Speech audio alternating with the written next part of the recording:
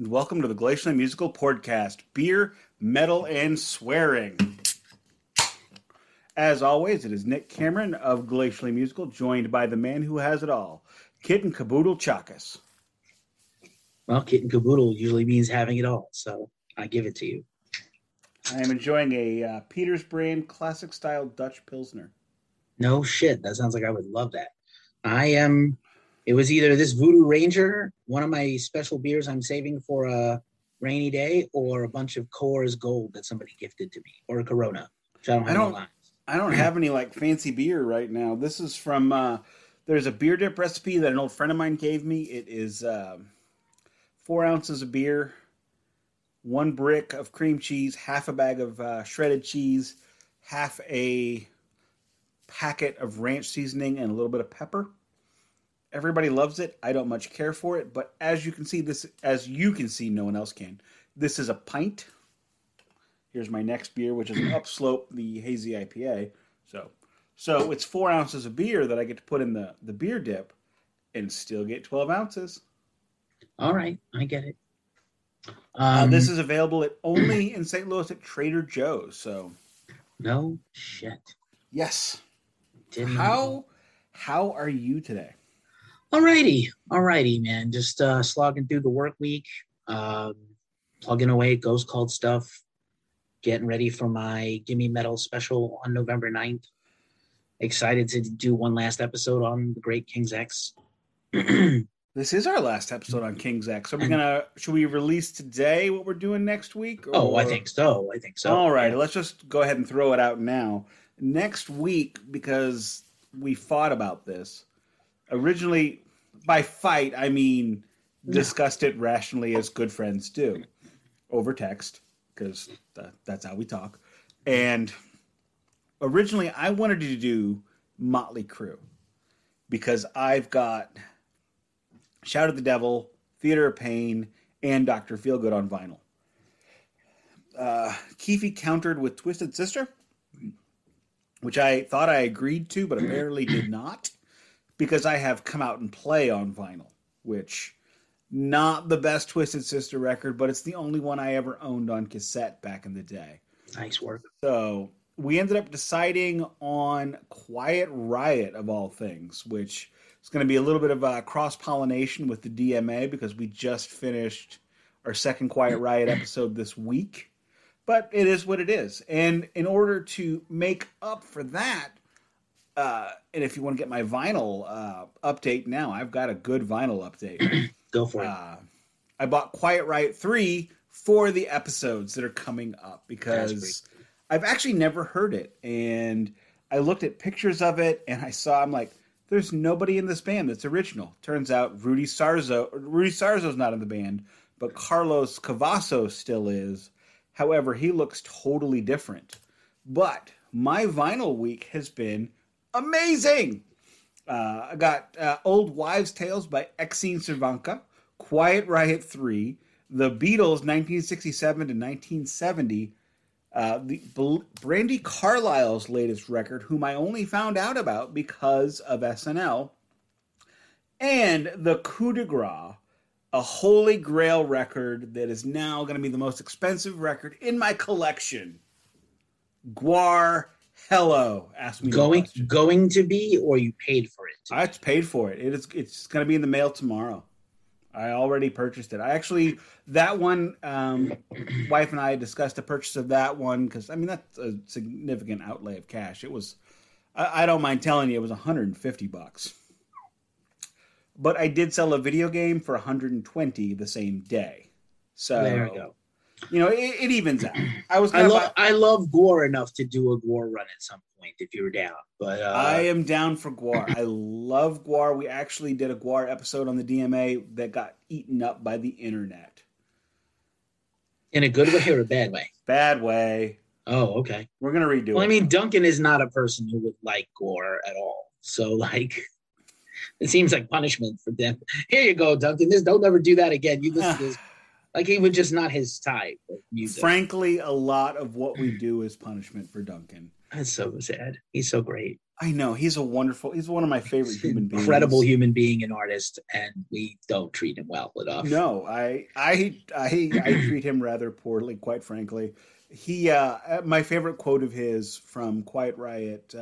We did Condition Critical this week, and my favorite quote of his was, "There's no reason for this song to exist." Nice, the poor bastard. Like he had to hear this thing. He's kind of like Sir Davos from Game of Thrones. It's just like in the right guy in the wrong place and time. Unfortunately for him, the song that he felt should not exist was track 1. Ouch. Yeah, so we'll have a different episode on that then. Correct. For everyone, if you have not checked it out, please check out the Department of Metal Antiquities. It is me and Duncan Evans, where we talk about music by very famous people that you may have never heard of. My favorite thing ever was the episode I got to be on. So, I mean, as much, and I love this podcast, but like my favorite thing ever in podcasting that I have done in like 700 episodes of podcasts is that episode where we did that album. That is also the longest episode of that podcast. We went almost 2 hours. The nerve of this motherfucker on the phone. Like this bastard. It wasn't I knew, well, Duncan and I talked about it before going in because I'm like, look, we're all going to jerk off all over this thing. And we're going to jerk off over so many things. So can you go a little late today? And he was in. It took, so it was a long one, and it was a good one. It was one of my favorites. And it was nice to make him listen to some Pink Floyd he had never heard. Indeed. And he liked some of it. He liked quite a bit of it, I think. So, yeah, man, just plugging away. I have a minor vinyl update. As I said, I'm kind of on a moratorium of not buying anything right now, much as it pains me, with all kinds of new and exciings shit coming across my path every day, but I'm just abstaining. But things that I have, I know that's a lot. Things that I have bought in the past this year are now arriving. Nice. So I got is it nearby? Rocking River on the bed. You have the same album. There's no reveal to give you, but I have the green jelly. It's pronounced green jello. I always say green jello. I don't care. It's green jelly, but pronounced green jello. Yeah, it's green jello. I don't care about lawsuits. And unfortunately, he canceled his tour because the promoter screwed him over. And Bill is a hard luck guy. He's really talented. He hasn't really had another peak like that original one, but he has a loyal following. So, like, he can cancel a tour and turn around and rebook. He has also, like, some personal problems the last few years. So, like, I had the greatest idea because where the show was is not a place I feel terribly safe regarding the pandemic, but it was the Halloween show. So I was going to go dressed up as the bloody surgeon from Exhumed. Nice. Oh my God. That is a deep cut reference. Does he have a name? I feel like their mascot should have a name. No idea, but by doing that, I would be totally metal. There's a costume contest, and I could wear my mask and not worry about the rednecks shooting me. And then it was canceled. Fuck. Rats. Yeah, it is what it is. Hopefully he comes back to town because I was really, really, really, really excited. Yeah. To finally see them. I've never seen them. Oh, I saw them once. It was magical. So yeah, I have the Green Jello album, Garbage Pail Kids, on a splatter vinyl. I have green. I wanted the green. I think it was sold out by the time I got a handle on it. And other things that are arriving soon that I'll probably talk about in future episodes. A new Mastodon I pre-ordered. There's a Drop Dead coming from me from Tank Crimes Records. Drop Dead color vinyl. And probably a few more things I can't recall. There's some books that I ordered. The Frankie Bello biography memoir autographed is coming to me from Rare Bird Lit. I love Frank Bello and Anthrax, so that would be a very interesting read. I'm not a fan of Anthrax by any stretch of the imagination, but they've had a ride. So it's the second book by a member of Anthrax, I'm the Man by Scott Ian is the first, and a little more about the band and his personal life. And this is really much more it's not equal. It's really like 70% Frank Bello's life and 30% Anthrax. But it's still like there's some deep cut shit in there that's very crucial and interesting. I love the book. Again, I have an interview coming out next week with Frank Bello. I have an interview coming out next week with Matt Pike. This is book week basically next week on both their books.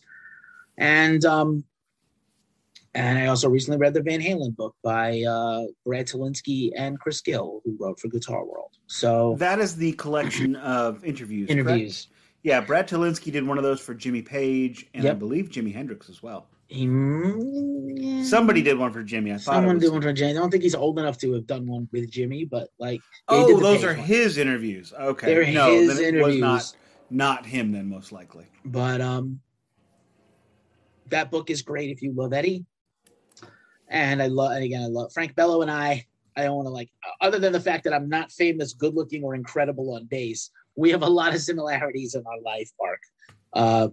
Beside playing bass and loving thrash metal, like we're very similar from the same similar background. Grew up in the Bronx, broken home, a lot of tragedy, a lot of triumphs. So like, touched me on a personal level is probably not going to reach most people, but for me, it was amazing. I was going to have a very hard time doing my top 10 books of the year countdown this year for Goes Cold because I've read about 15 band biographies. They're all pretty great. I also caught up on a bunch of stuff I haven't read yet that I tempted to include as at least an honorable mention.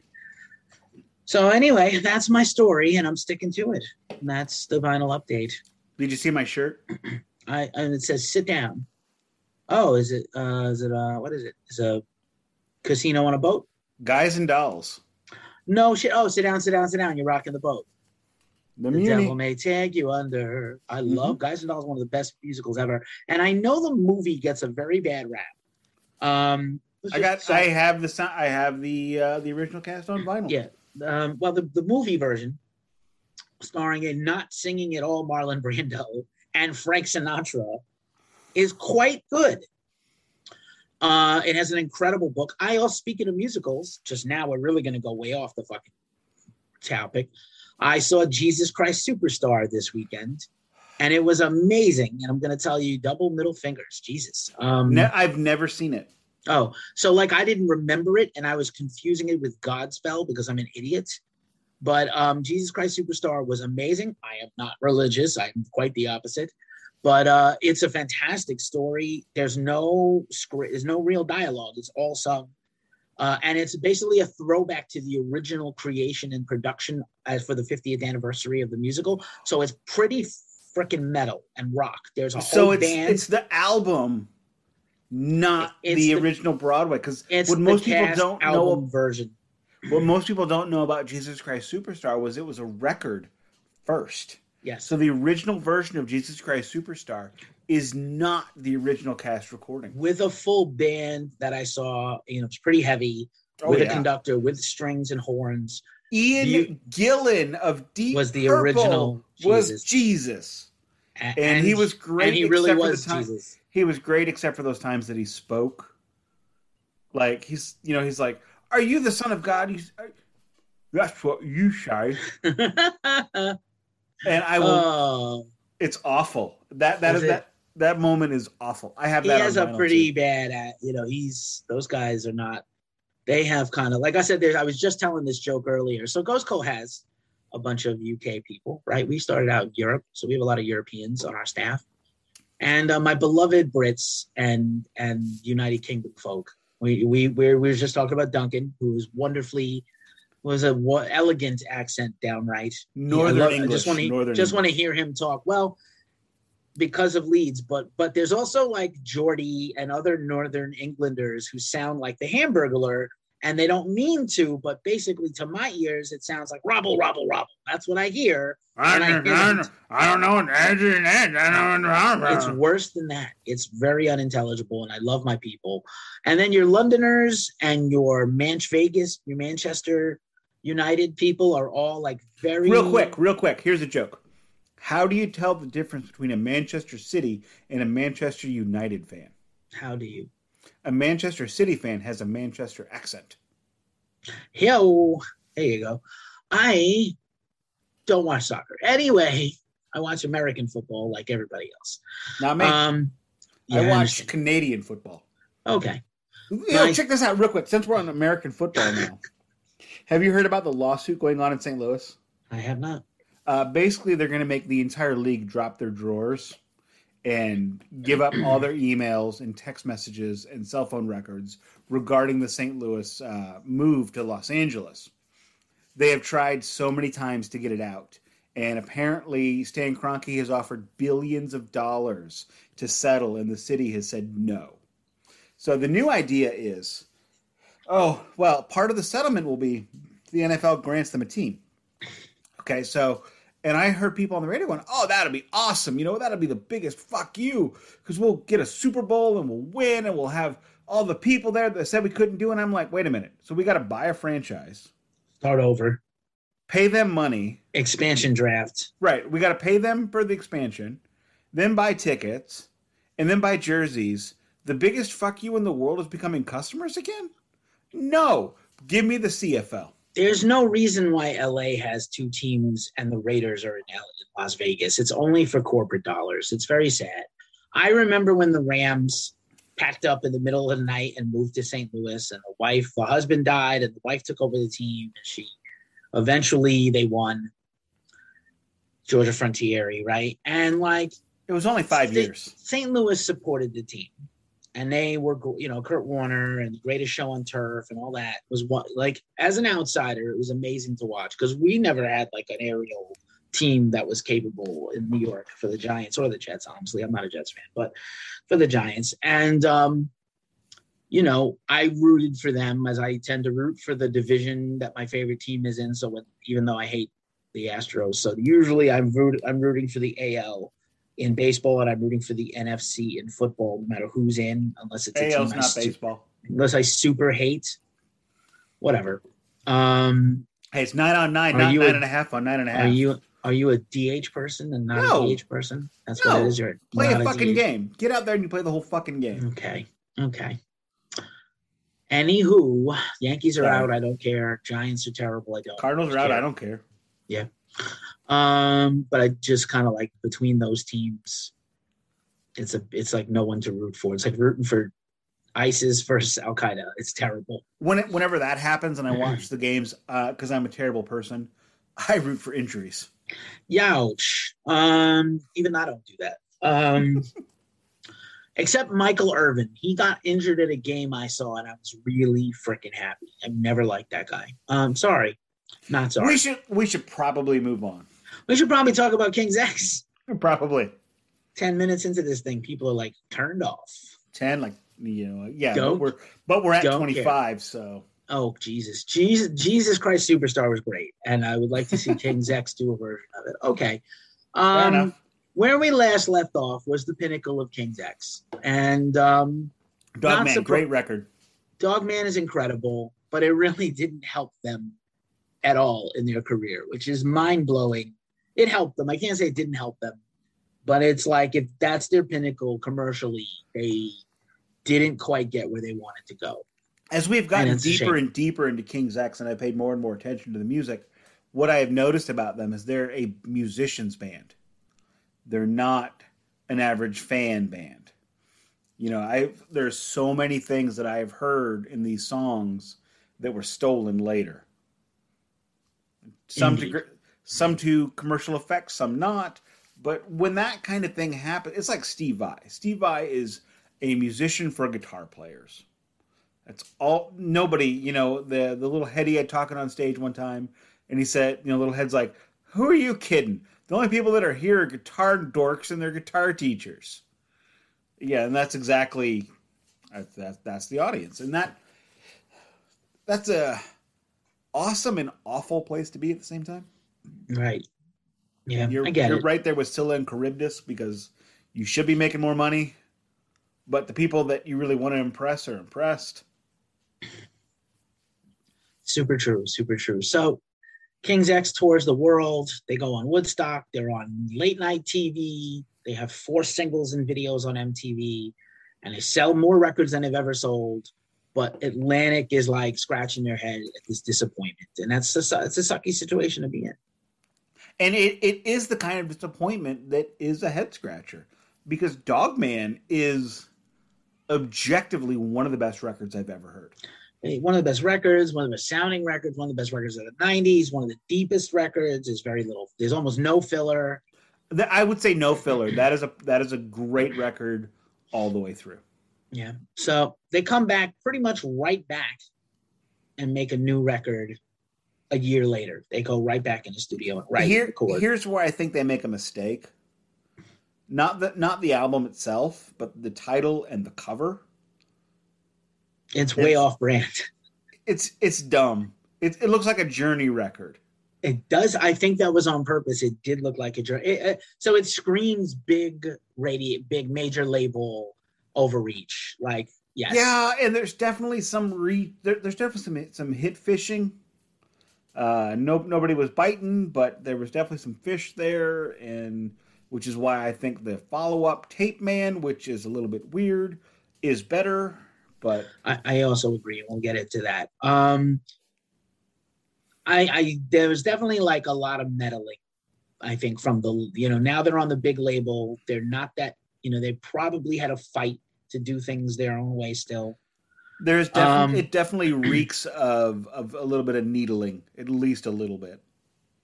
They did co-produce the record themselves, which might have been like an attempt to hang on and do it their way. And it's co-produced with Arnold Lonnie, who is a Canadian producer. You may know his very famous records for bands like Finger 11 and Our Lady Peace. So basically, he was like the Canadian Brendan O'Brien for a couple of years. He was doing their version of the grunge bands and produced all those records. We're going real inside baseball here. We are.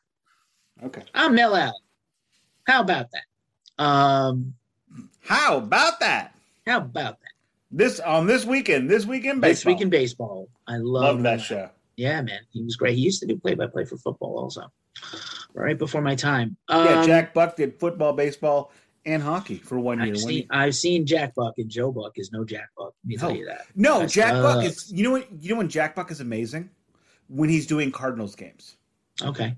Because Joe Buck is terrible. That's what I'm saying. The son. No, I meant Joe Buck. I'm sorry. Oh, really? When Joe Buck does Cardinals games, he is flat out amazing, almost as good as his dad, unless it's a national broadcast. Now, when he does national broadcasts, he has to be impartial. So he tries so hard to be impartial that he's a dick. He's pretty terrible. Everything you've seen, yes. I agree. Stab out my own eyes and ears. So King's X, Ear Candy. I'm sorry. I will do better. I'll do better. On the whole, is a good album. Agreed. Like it's a good album. It's just off-brand. It's a little off-brand, and what they start doing here, and they've kind of done this all the way through. So we discussed at the very beginning of this series that they were called Sneak Preview in the early 80s, and they were more like a pop rock band and a top 40. Sneak Preview is a great name for this band because everything they do is really popular 3 years later by somebody else, right? Without a gay guy as the front man and no people of color. Anyway, sorry, not sorry. And but yeah, I don't know why. And but this record's really good. There's some great stuff on here. No big hits, nothing that really, absolutely slays.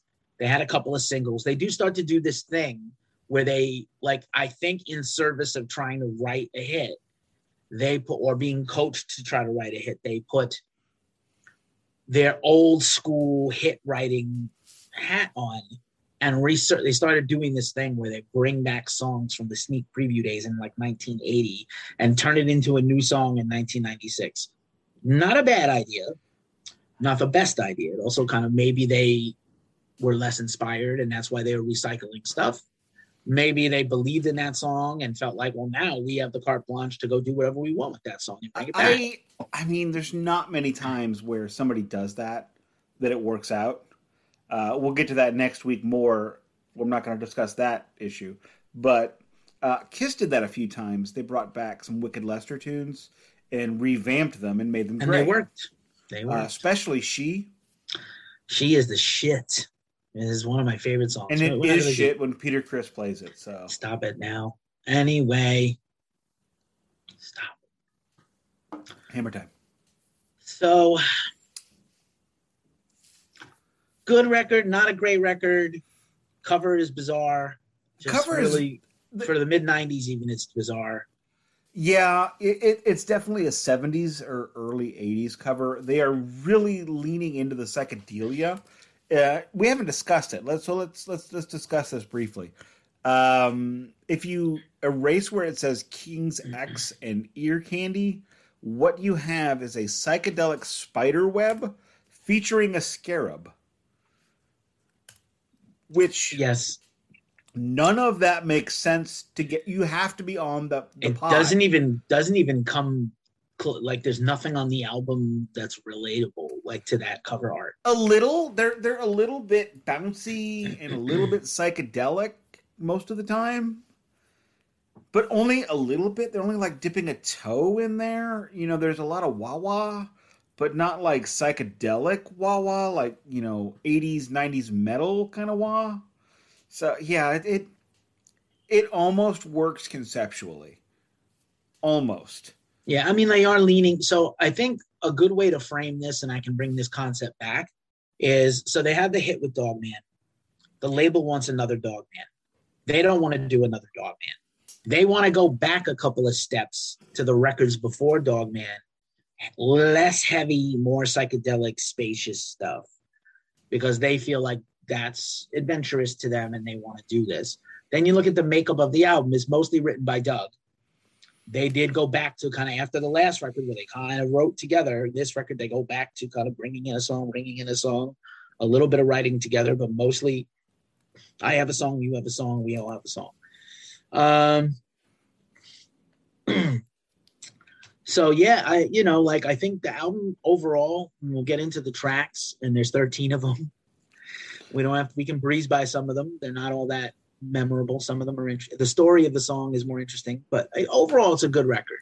It's not a bad record. I'd give it a strong 7 or 5 out of 10. Yeah, it just kind of is a fall off from Dogman. That's a 10, and it's The real problem I have with this record is there's no standouts. There's nothing really that grabs you. It's a shame that the label didn't believe in them enough to let them be on the road that another year.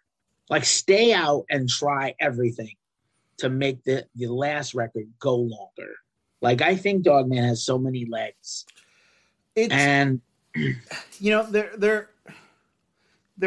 always going to be albums, there's always going to be bands, there's always going to be whatever that you hear and you wonder why the fuck did this not break?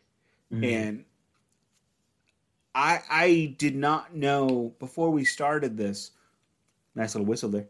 I can't do it again. I didn't know about Dogman. I had heard songs here or there by King's X. I knew they existed, but they were never anything that really I wanted to dig deeper on at that time.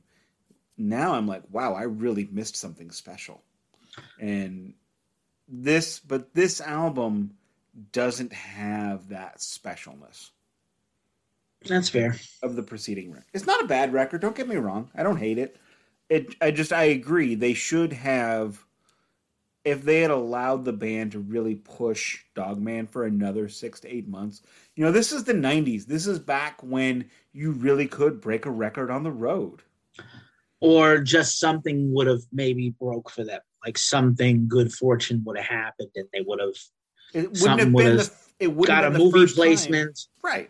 And it wouldn't have been the first time that a band just kept pumping out singles and eventually something hit. I'm trying to remember when was Bill and Ted 2?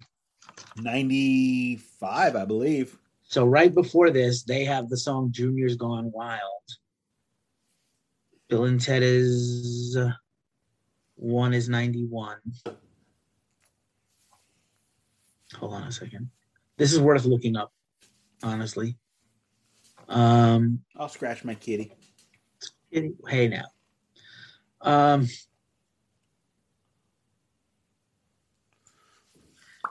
So yeah, I'll tell you. So Primus, that's the first one. Faith Tommy the Cat, Faith No More. I should have been better prepared for this. I think it's Bogus Journey. Yeah, Not a Bogus good Journey. movie. Well, so Junior's Gone Wild by King's X is in this movie soundtrack, which is 91. So it's still. Is it 91? Is it that old? Yeah, so it's early. Yeah, it's early. Oh, of course. Duh. Kiss had God Gave Rock and Roll to You 2 on it, which they also put on Revenge, which came out in 92. Sorry, I missed that one. Yeah. It's, it is what it is. But anyway, I was saying, so maybe I had interviewed Stabbing Westward last summer. They have new music coming out very soon, maybe even a single, by the way. Insider spoiler alert. And one of my discussions with Christopher Hall of Stabbing Westward, he was like, honestly, half of our success we owe to all those. They were like somebody at their record label kept putting them on big soundtracks that became big, The Crow and The Matrix and Bill and Ted and I'm sorry, not Bill and Ted and Jay and Bob Clerks. And so they started getting these placements. And I think if King's X had gotten one more of those, if they had gotten on True Lies or Last Action Hero or The something, Crow. I mean, I'm surprised they're not on The Crow. Of course they should have been on The Crow. And The Crow is arguably one of my favorite soundtracks, the best soundtrack ever, arguably, in my opinion, maybe. Top 5. It's top 5. And it's that kind of music where it's the darker grunge Cigarettes. Cigarettes would have been amazing on that soundtrack. Yes, it would. Gene Steeberry and The Cure and stuff like that. Oh, wow. Yeah. So, yeah. But anyway, so they needed one more break. So they go back in and they do this album, Ear Candy. And again, a good producer. That's the record label that guy. I feel like he had already done records for that label with other bands. And, we'll do the track by track. And again, we can skip some of it. But The Train is a good opening track. It's a Ty Tabor and Pinnock. Really like that one. Collection. That was the first time, because the difference in the vocals isn't stark. Mm-hmm. But I guess I've been paying attention enough and listening to enough of their albums that I finally noticed it was not Doug. When it's Ty, yeah. When it's Ty, you notice him. And hello, That's Mr. Boo-boo. Squiggles. It's Boo Boo. Oh, I'm just going to call him Mr. Squiggles. That's Princess Leia. Okay. So The Train's a good song, good opening track, good way to start the album. Very good song. Good song. Second track, Thinking and Wondering What I'm Gonna Do, is like a Zeppelin 3 King's X song. It's very acoustic guitar, contemplative, not a ballad, but it's just like a jangly coffee shop rock song, precursor to Jason Mraz kind of song. That's something that so many bands have tried to do, have tried to recreate the magic of Led Zeppelin 3. Yeah, well. And no one can. Almost no one. Just about no one. Sometime is a solid song. Third song, pretty solid. A Box is actually one of the better songs on the first half of the record. It features lead vocals from the guy who was the singer for Toad the Wet Sprocket, Glenn Phillips. Not sure if people remember that band. Walk on the Ocean. Good band. They were the second band to be called that. Were they? Yes, because another band also took their name from the Monty Python sketch. Yes, I used to confuse Toad the Wet Sprocket with Dishwalla because 90s Columbia House, One Penny rock albums. Anyway. Been there, done that, bought the t-shirt. But A Box is a good song. Looking for Love is okay. These are all Doug in a row. Mississippi Moon is a reworking of a previous song that is really great, and it's still played live today. Really like this one. And then it's kind of about how the band formed. It's like a little wistful, because the band is 10 years over. The band is actually King's X in terms of a recording band is 10 years old at this point, or just about 10 years old. They're more like a band. The first album was 87. The first album we did was 89. Yeah. So this is 86. And May of 86. So, halfway in the year. 67 is solid. Lies in the Sand is okay. Run is okay. It's a little that's the up tempo one that's a little rocking. Fathers is an interesting song, good lyrics. Not don't love the song execution, but I love the lyrics. I liked that one. That one got a hook in me. Yeah, for sure. They do these jokey songs every once in a while. So I think this one is appropriately titled for the record. American Cheese. Yeah. Yeah, there's a running theme. This is Jerry's track.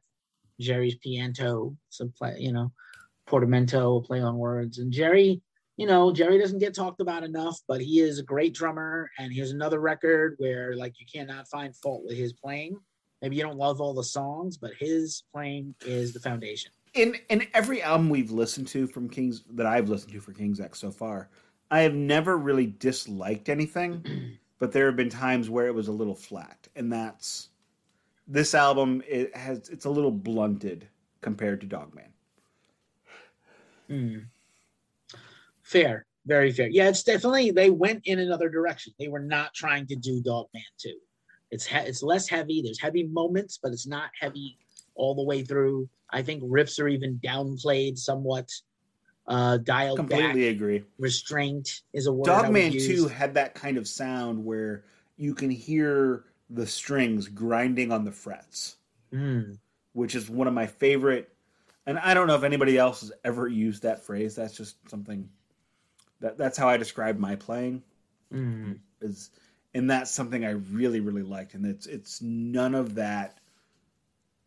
It's none of that really just punishing the guitar to get it out.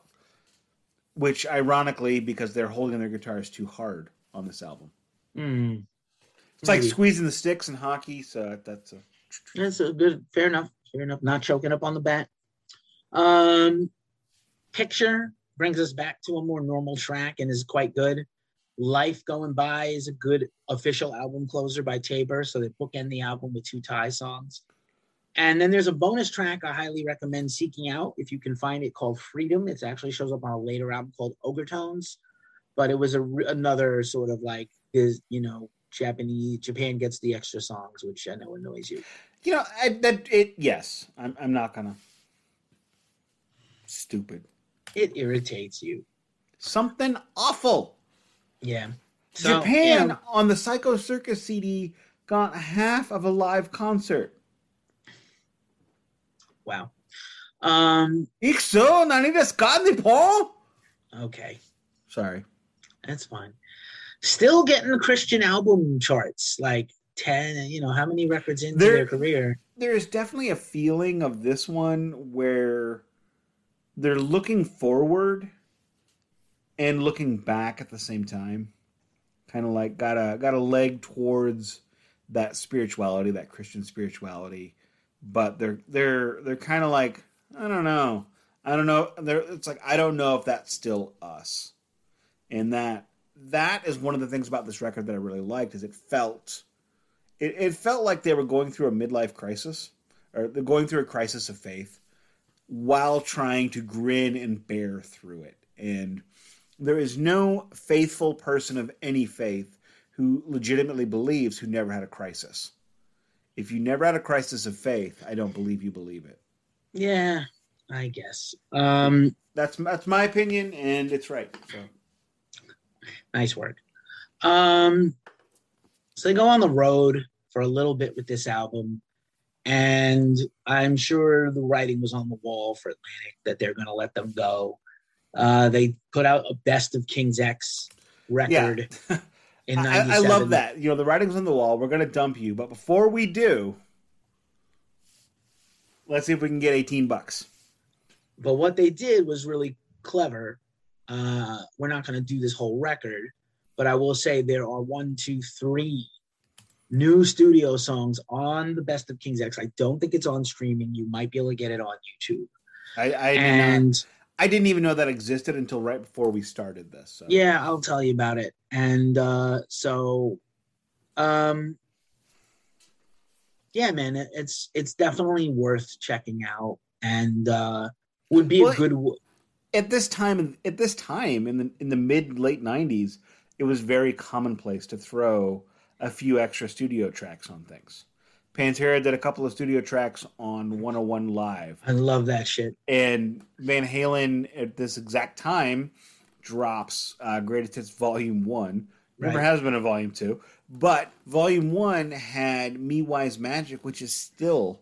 It had song. Me Wise Magic, Humans Being... Humans Being is the best Sammy Hagar song possible. And Me Wise Magic... And he's barely on it. And Me Wise Magic is the best David Lee Roth Van Halen song. Those are my two favorite Van Halen tunes. Yeah, Me Wise is good. And then there's Can't Get This Stuff No More, which nobody ever talks about again. So yeah, there's 3 songs on here. I highly recommend them. There's a live version of Over My Head from Woodstock that made it onto this Greatest Hits. Very good song. Very good song. Real great song. One of their best songs. This is really like a song about them. They start writing self-referential songs at this point, by the way, which is great. Mississippi Moon and Over My Head, and there's more coming. So like you know what's coming. They get dropped, and I don't remember having the best of King's X. Actually, I remember hearing it from a friend who had it. I'd like to hear. Real quick, can I point out something? Can you see this? Sinister Day. Yeah, we talked about this band last week. They reminded me very much of King's X. Yeah, I'm gonna have to check this band out. I think this is the only record they did, and I've got it. Okay. So, anybody in the sound of my voice, check out Sinister Dane. You can get it on Amazon, of course, used because it's way out of print because it bombed something awful because Nelly hadn't hit yet. I don't know what that means. Is that because St. Louis wasn't on the map somehow musically? Correct. If you name somebody famous from St. Louis who's not Nelly. Yeah. Black Fast, the thrash band. I have no idea who that is. They're more modern. Gravity Kills? Thrash. Right. That's it. Oh, John Hamm is from St. Louis. If you make your bones in Hollywood, are you really from St. Louis? Oh, I think he's still very much from St. Louis. Look, I'm talking about musicians, not... I get you. Look, I can name 35 actors from St. Louis and the surrounding areas. Lori Loughlin of Big Bang and Roseanne fame went to my high school. There's a picture of her. Is she going to jail? I forget what that scandal with her daughter. Not Lori. I'm sorry. Not Lori Loughlin. Whoa. I missed. Cut it out. Yeah, correct. Swing and a miss. No. It is neither that nor is it Out of Control featuring Dave Coulier, who Alanis Morissette went down on in the theater per the songs. I'm not talking out of class. She wrote a song about it. I'm sorry. Aware. Laurie Metcalf. Not Lori Loughlin. Laurie Metcalf from Roseanne. Correct. Went to my high school in ex-urban St. Louis. Okay, cool. Yeah, Lori Loughlin. Yeah. 2 people from that cast, like 2 of the main cast, are from St. Louis. Laurie Metcalf and John Goodman. So John Goodman is from St. Louis. I'm sure he's not there anymore. He lived in Afton, Missouri. He went to Afton High School. If you go to Llewellyn's Pub on Lindbergh, you can see pictures of him playing football and his Afton Cougars football jersey. I know, fancy. Fucking fascinating. Fancy. I walked by him down in a city street in Manhattan one day while he was reading a script out of a loose leaf notebook and not looking where he was going. We don't see many actors here in the Lou, as it were. Nice, the Lou. Hey, from the Lou, and I'm proud. Have you ever said that to Duncan and gotten his reaction to that phrase? No, maybe I will. The Lou has a totally different meaning in the UK. Yes, I know. But it's spelled differently, and he'll hear. Should we take a break? Or should we continue? Well, it looks like we're going to continue. Funny story from the King's X book and also Brian Slagle's book. Brian Slagle, the founder and head of Metal Blade Records, called King's X one of his greatest regrets that he did not sign them initially, along with Megadeth. And if he had gotten them, that would have been way better for them. Oh my God, yeah. I mean, they would have been an anomaly on the label in the late 80s, but that they might have been able to make them into a hit. Interestingly enough, Metal Blade also had a major label distribution deal with other They also had labels. the Goo Goo Dolls. They also had the Goo Goo Dolls, who were a punk band originally, before they made sensitive coffee house rock songs. So I like coffee. I love coffee. So they get signed to Metal Blade, and they write and record a new album by themselves. No interference. I think that was probably part of their deal with Metal Blade. Was like, we want to do this ourselves. Doug opens up his own studio called the Hound Pound, the Pound Hound, something like that. Pound Puppy. Hound Pound. Hound Pound and Studios Alien Beans in Houston. I feel like Alien Beans is Ty's studio. Oh. In Missouri or Mississippi, one of those.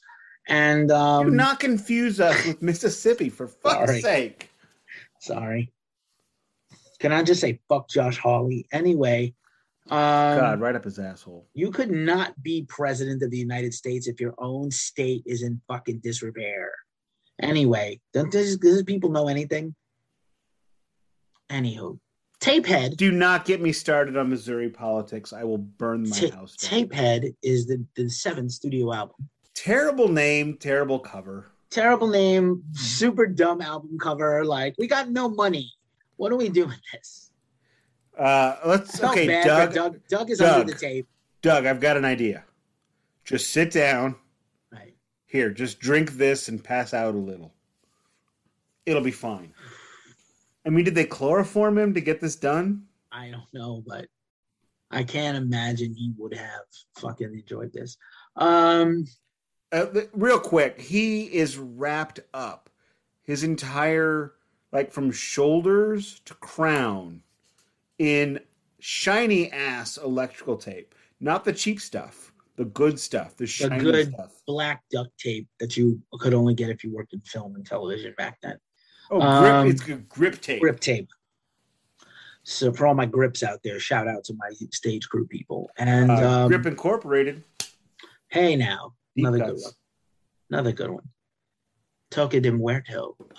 So Tapehead, they kind of, again, new studio, new record label, kind of new energized, new direction, but a step back to being heavier. Yes. I think Ear Candy is to the self-titled King's X record as Tapehead is to Dogman. Tapehead is like, okay, feeling a little more free. We got this sad masters and try to make a radio song. Let's just hang on. Repeat that last sentence. I've had a lot of internet wackiness, so there was a pause. So please. Sure, no problem. So they go to make Tapehead, and they're out of the influence of Atlantic, so they don't have to try to write for radio anymore. And as I said, they, forgive me if I'm repeating myself, the Ear Candy record is to the self-titled King's X record, a little more in the middle and not as heavy as Tapehead is to Dog. They took a step back to being hard, which I like. Agreed. You can hear that the songs are a little more streamlined. They're shorter for the most part. Still 13 tracks. Why, I don't know. This record could have been 10, and I'm not knocking the guys, but just like, and one of the things I say is, oh God, what's the line? Blankety blank is the better part of valor. Discretion is the better part of valor. And I will say this to anyone listening who is gonna like track a record: brevity is the better part of valor when it comes to an album. Yeah, unless you have an amazing record and you can go double record all the way through Metallica, do not do it. Just give me 35 to 40 minutes. That's your window. I will tell you that the new Mastodon is like 2 hours long, and it's the double, and I don't like Mastodon. Amazing. Well, you should go give them another try. I have tried. No. Maybe we'll do Mastodon. Fuck you. No. Oh, God. No, I have given Mastodon 18 tries. Oh, boy. Not with me, though. The only Mastodon song I like is Cut You Up with a Linoleum Knife. That's a good one. And I thought they were ripping off King Diamond. And then I find out that nothing they've done ever since then is like that. Right. Yeah, there's very few. So it's a definite one-off. No, I respect and Yeah. appreciate Mastodon for who they are, what they do, but it don't work for me. Maybe we'll do an episode where we just talk about the bands we're never going to do on the show and just have that as a whole episode for Christmas. That would be a good break. That'd be a fun one. Here's all the bands Nick and Keith hate and will never cover. Oh, God, fucking embarrassing. I think Tapehead's a pretty good record. Agreed. Again, it's a little heavier. They start to do this prog thing more now, which they carry into the future. And this record, like I said, this record's a little more direct, which I compare it more to Dogman. So Groove Machine, which is another self-referential song about the band and is still played live and is amazing. Well, they are. They are the Groove Machine. They really are. No, the fact that they have multiple songs about themselves. Yeah, I think it's cool. You can be pretentious. It's fine. Totally. Groove Machine's an awesome song. It's a shorter song. I wish was longer, actually. Fade is a good song. Second track on record, Over and Over is a good song. Oh No is a good song. These are all really tight tracks. Cupid. Ocean is excellent. It's probably my favorite song on here.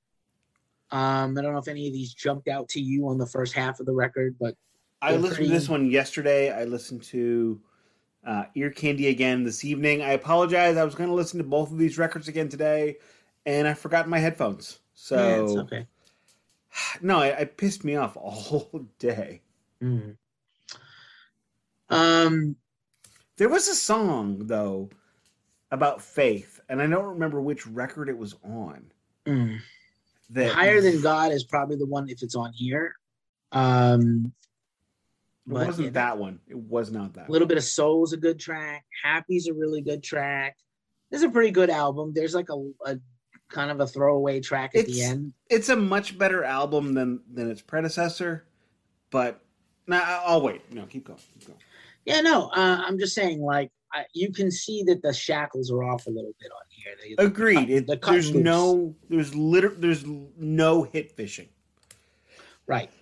Well, this is the very typical major label thing, is they will meddle with you.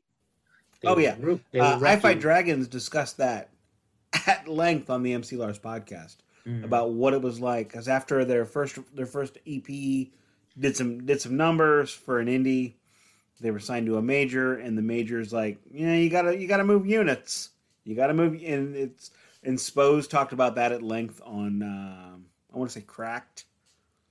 They if you go to a major, they're gonna be in the room, every room. They're gonna try to manipulate you into doing their will, which is not always good. Correct.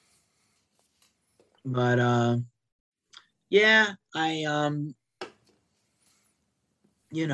it's a good record. King's X doesn't have any bad records.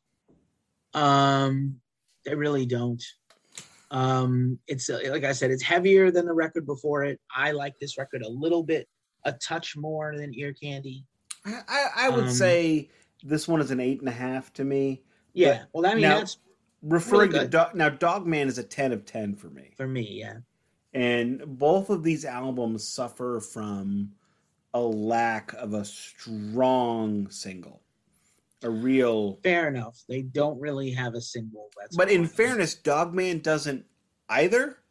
But Dogman grabs you with the first track and just punches you in the face for 50 minutes. Dogman has 2 songs that weren't singles that should have been. And like, I don't understand the record label had that song Shoes, and that wasn't on like right next to, What album was Cigarettes on? The record before. So, I think. Oh, maybe it's that record. That's still one of my favorite songs of theirs. I mean, when the thing. I mean, I guess we're kind of like shooting through this, so I'm gonna just shoot through this too. Like, go ahead. Like after you eat a mac rib, which I did today because it's mac rib season. I did. It didn't have enough sauce. Does it bother you that it's shaped like ribs, but not made of ribs? As my coworker calls it, it's smeat. I don't like pork. I hate pork. I hate ribs. Something's wrong with you. Like, how is that possible? You know what? My boss says that every day, so it's fine. And my wife says that, Days and NY, so it's fine. But I'm a kept man. Anywho, no, I'm not. Where was I going with this? Oh, so King's X is an extraordinarily talented band, and as we're summing up this album and summing up this series, first of all, thank you very much for suggesting this, because I'm very proud of my knowledge of music, and I'm very proud of my in-depth knowledge that nobody gives two shits about a lot of things. Like, I can tell you what kind of strings Kirk Hammett used on Injustice for All. No one cares. It's Ernie Ball Slinkies. Not extra, but just regular, the yellow ones. And no, wait, no, it was Dean Markley. Dean Markley strings, I apologize. Anywho, but this was a band that completely passed through me. They weren't on this, my formative high school years. The biggest influences on me were Headbangers Ball, were Keishi 95's Monday Night Metal, which has always been on Tuesday. I don't ask questions, I don't have answers. And the Mosh on WLCA, which was a community college radio station in Illinois, or as I call it, Stink State, because it smells bad. Very bad. It smells terrible.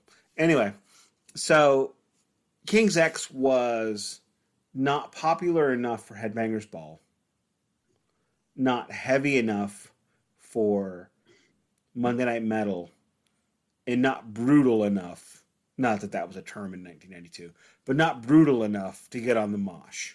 So the thing about metal that's so amazing is there are so many bands, and it's still, even in 2021, excessively underground. And somehow still. Well, I saw, oh God, who was it? I was covering Mayhem a couple of years ago, and they were opening, there was a black metal band, and then a death metal band, and then Entombed, and then Mayhem. And God damn it, I forget the Immolation. Oh, I love those guys. I had never fucking heard of them. Oh, yeah. I'm talking to my buddy Danny, who's one of my favorite people in the world. Got an interview coming up with him soon because he's got 18 bands going on. And I'm like, do you know these dudes? He's like, no, I've never heard of them. And it was like album 38 for them. And everybody knows them and loves them, but we had never heard them. And that is metal forever. Like Bolt Thrower. I don't know what the hell, but metal Twitter jerks off on Bolt Thrower more than I do. They are like the English Cannibal Corpse, basically. Is that what it is? Not the lyrics, but everything else. Musically, talent, like respect. I have one of their records. It's okay. I love Bolt Thrower. They have a couple of records that are god tier death metal, but I hear what you're saying. I have the Fourth Crusade, whatever. It's fine. That's good. But not their best. I had never heard of them. And metal Twitter every day, all day, is jerking off into their own mouths about. So here's the thing for you. King's X hasn't had a record in like 10 years almost. And what happens is when you go away, they miss you. Now the band, except for the pandemic, has not been off the road. They always tour. They tour more than they make records. And this is what we'll transition this into. This is what happens with King's X. We covered like the 10 years. There was 10 years before that when they were formulating what King's X was in the first record. There's 20 years since this run of albums we talked about. I would make the argument, though, and I was leading up to it and really getting off track. King's X never really decided what they were. They don't have to. I'm not saying they do, but however, when you don't decide we're on this track or that track, it makes it harder for you to break through. And yeah, I think that was their biggest issue commercially. That was what I was leading up to, but I couldn't get there. That's not unfair. And, let's say since Tapehead, they have 1, 2, 3, 4, 5 studio albums. They're all pretty great. Please Come Home, Mr. Bulbous, Manic Moonlight, Black Like Sunday, Ogre Tone's my personal favorite of those, and 15. What are they, about 10? 10 total? Total? I mean, they have a lot of live stuff, but let's see. I mean, studio. Do you want to count Sneak Preview or just King's X? Just King's X. 1, 2, 3, 4, 5, 6, 7, 8. Sorry, 8. 7, 8, 9. We did 7 records technically, even though we touched over the live one. So 7, 8, 9, 10, 11, 12. So their next studio album will be their 13th and their first in 14 years. So it's 12 records is a run. For anybody. Granted, they have been a band for 40 years almost. So, like, officially, the three of them have played together for 40 years, even if they weren't King's X for 40 years. And they've recycled enough of that. If we're not going to count sneak preview in that number, we can't count the years. So it's 35 years almost, 34 years, 33 years next year when they will have a new record out on Golden Robot Records. So I'm personally looking forward to it. I mean, I'm looking. Yeah. I wasn't looking forward to it 3 weeks ago. Now you are. Now I am. Good job, Keefe. Good job, Nick. Doug has a new solo album out. Please go check it out. Doug has a new collaborative band out called Grinder Blues with 2 brothers, and they play like a heavy blues rock. How is that different than King's X? It's just different vibe, different vocals, different thing. So go check those things out. Ty Tabor has a voluminous amount of solo material out. He's also played with other bands. Jerry has a solo album out worth checking out. Go read that book if you like King's X. It's definitive and great. Like I said, Brian Slagle wishes he had signed them. They did have a good run on Metal Blade. They were on Inside Out for the next bunch of records, and now they're on Golden Robot. I think on Metal Blade they would have flourished, but they came later at Metal Blade. They didn't have Dogman at Metal Blade. No, had they gotten there earlier. Because Metal Blade is, I mean, think about the bands that have come through there. I mean, look, King Diamond. King Diamond is a lot like King's X. And not because of the King bit. But what are these bands? You know, what is King Diamond? What is Merciful Fate? I don't know. Mm. And that's kind of how King's X is to me. Extraordinarily talented, extraordinarily varied. What are they? I've listened to 7 of their albums, 7 records in the past month, and I have no clue. I'm no closer than I was when I started to really defining what this band is, and that's pretty amazing. I agree. They're terrific. I endorse them. Please go check them out. And they're unlike any other band, which you can't say about a lot of other bands. They really are unique and special. And a lot of bands just sound like another band a lot of times. I'm pointing at Keefe and not interrupting because I agree, but now I'm mentioning it, so fuck me. That's okay. I agree. We agree. We're in agreement for a change. King's X, truly, I'm sorry, truly amazing band, truly amazing records. Even the ones that I didn't love as much as Dogman are still really cool records. And even their Hit Fishing record, pretty damn good. It's a lot better than a lot of stuff that was coming out at that time, you know. You know what I'm saying? And really, like, I definitely will say that, you know, like, just give them a chance. If you don't know what they sound like, go give them a chance. And to quote the band, if you like what you heard, go tell somebody. They are awesome. That's exactly what Boots Riley of the Coup would say. But you know, you're the expert. I'm the layman, which I hate saying. But what would you, if you were going to say to somebody, and what's your elevator pitch? What is King's X? King's X is a soulful, philosophical, heavy rock band. Not quite full on metal. And a lot of bands have copied and stolen influence from them and attained bigger heights than these guys, but they deserve more. I would completely agree with that, and I'm going to let you have the last word this week. I don't have anything else to add except ready for some Quiet Riot and some 80s shenanigans. We will get on the 80s shenanigans, the Schneef and the Jack Daniels, which is actually iced tea. In the meantime, this is the Glacial Musical Podcast. It might play in Peoria, but fuck it.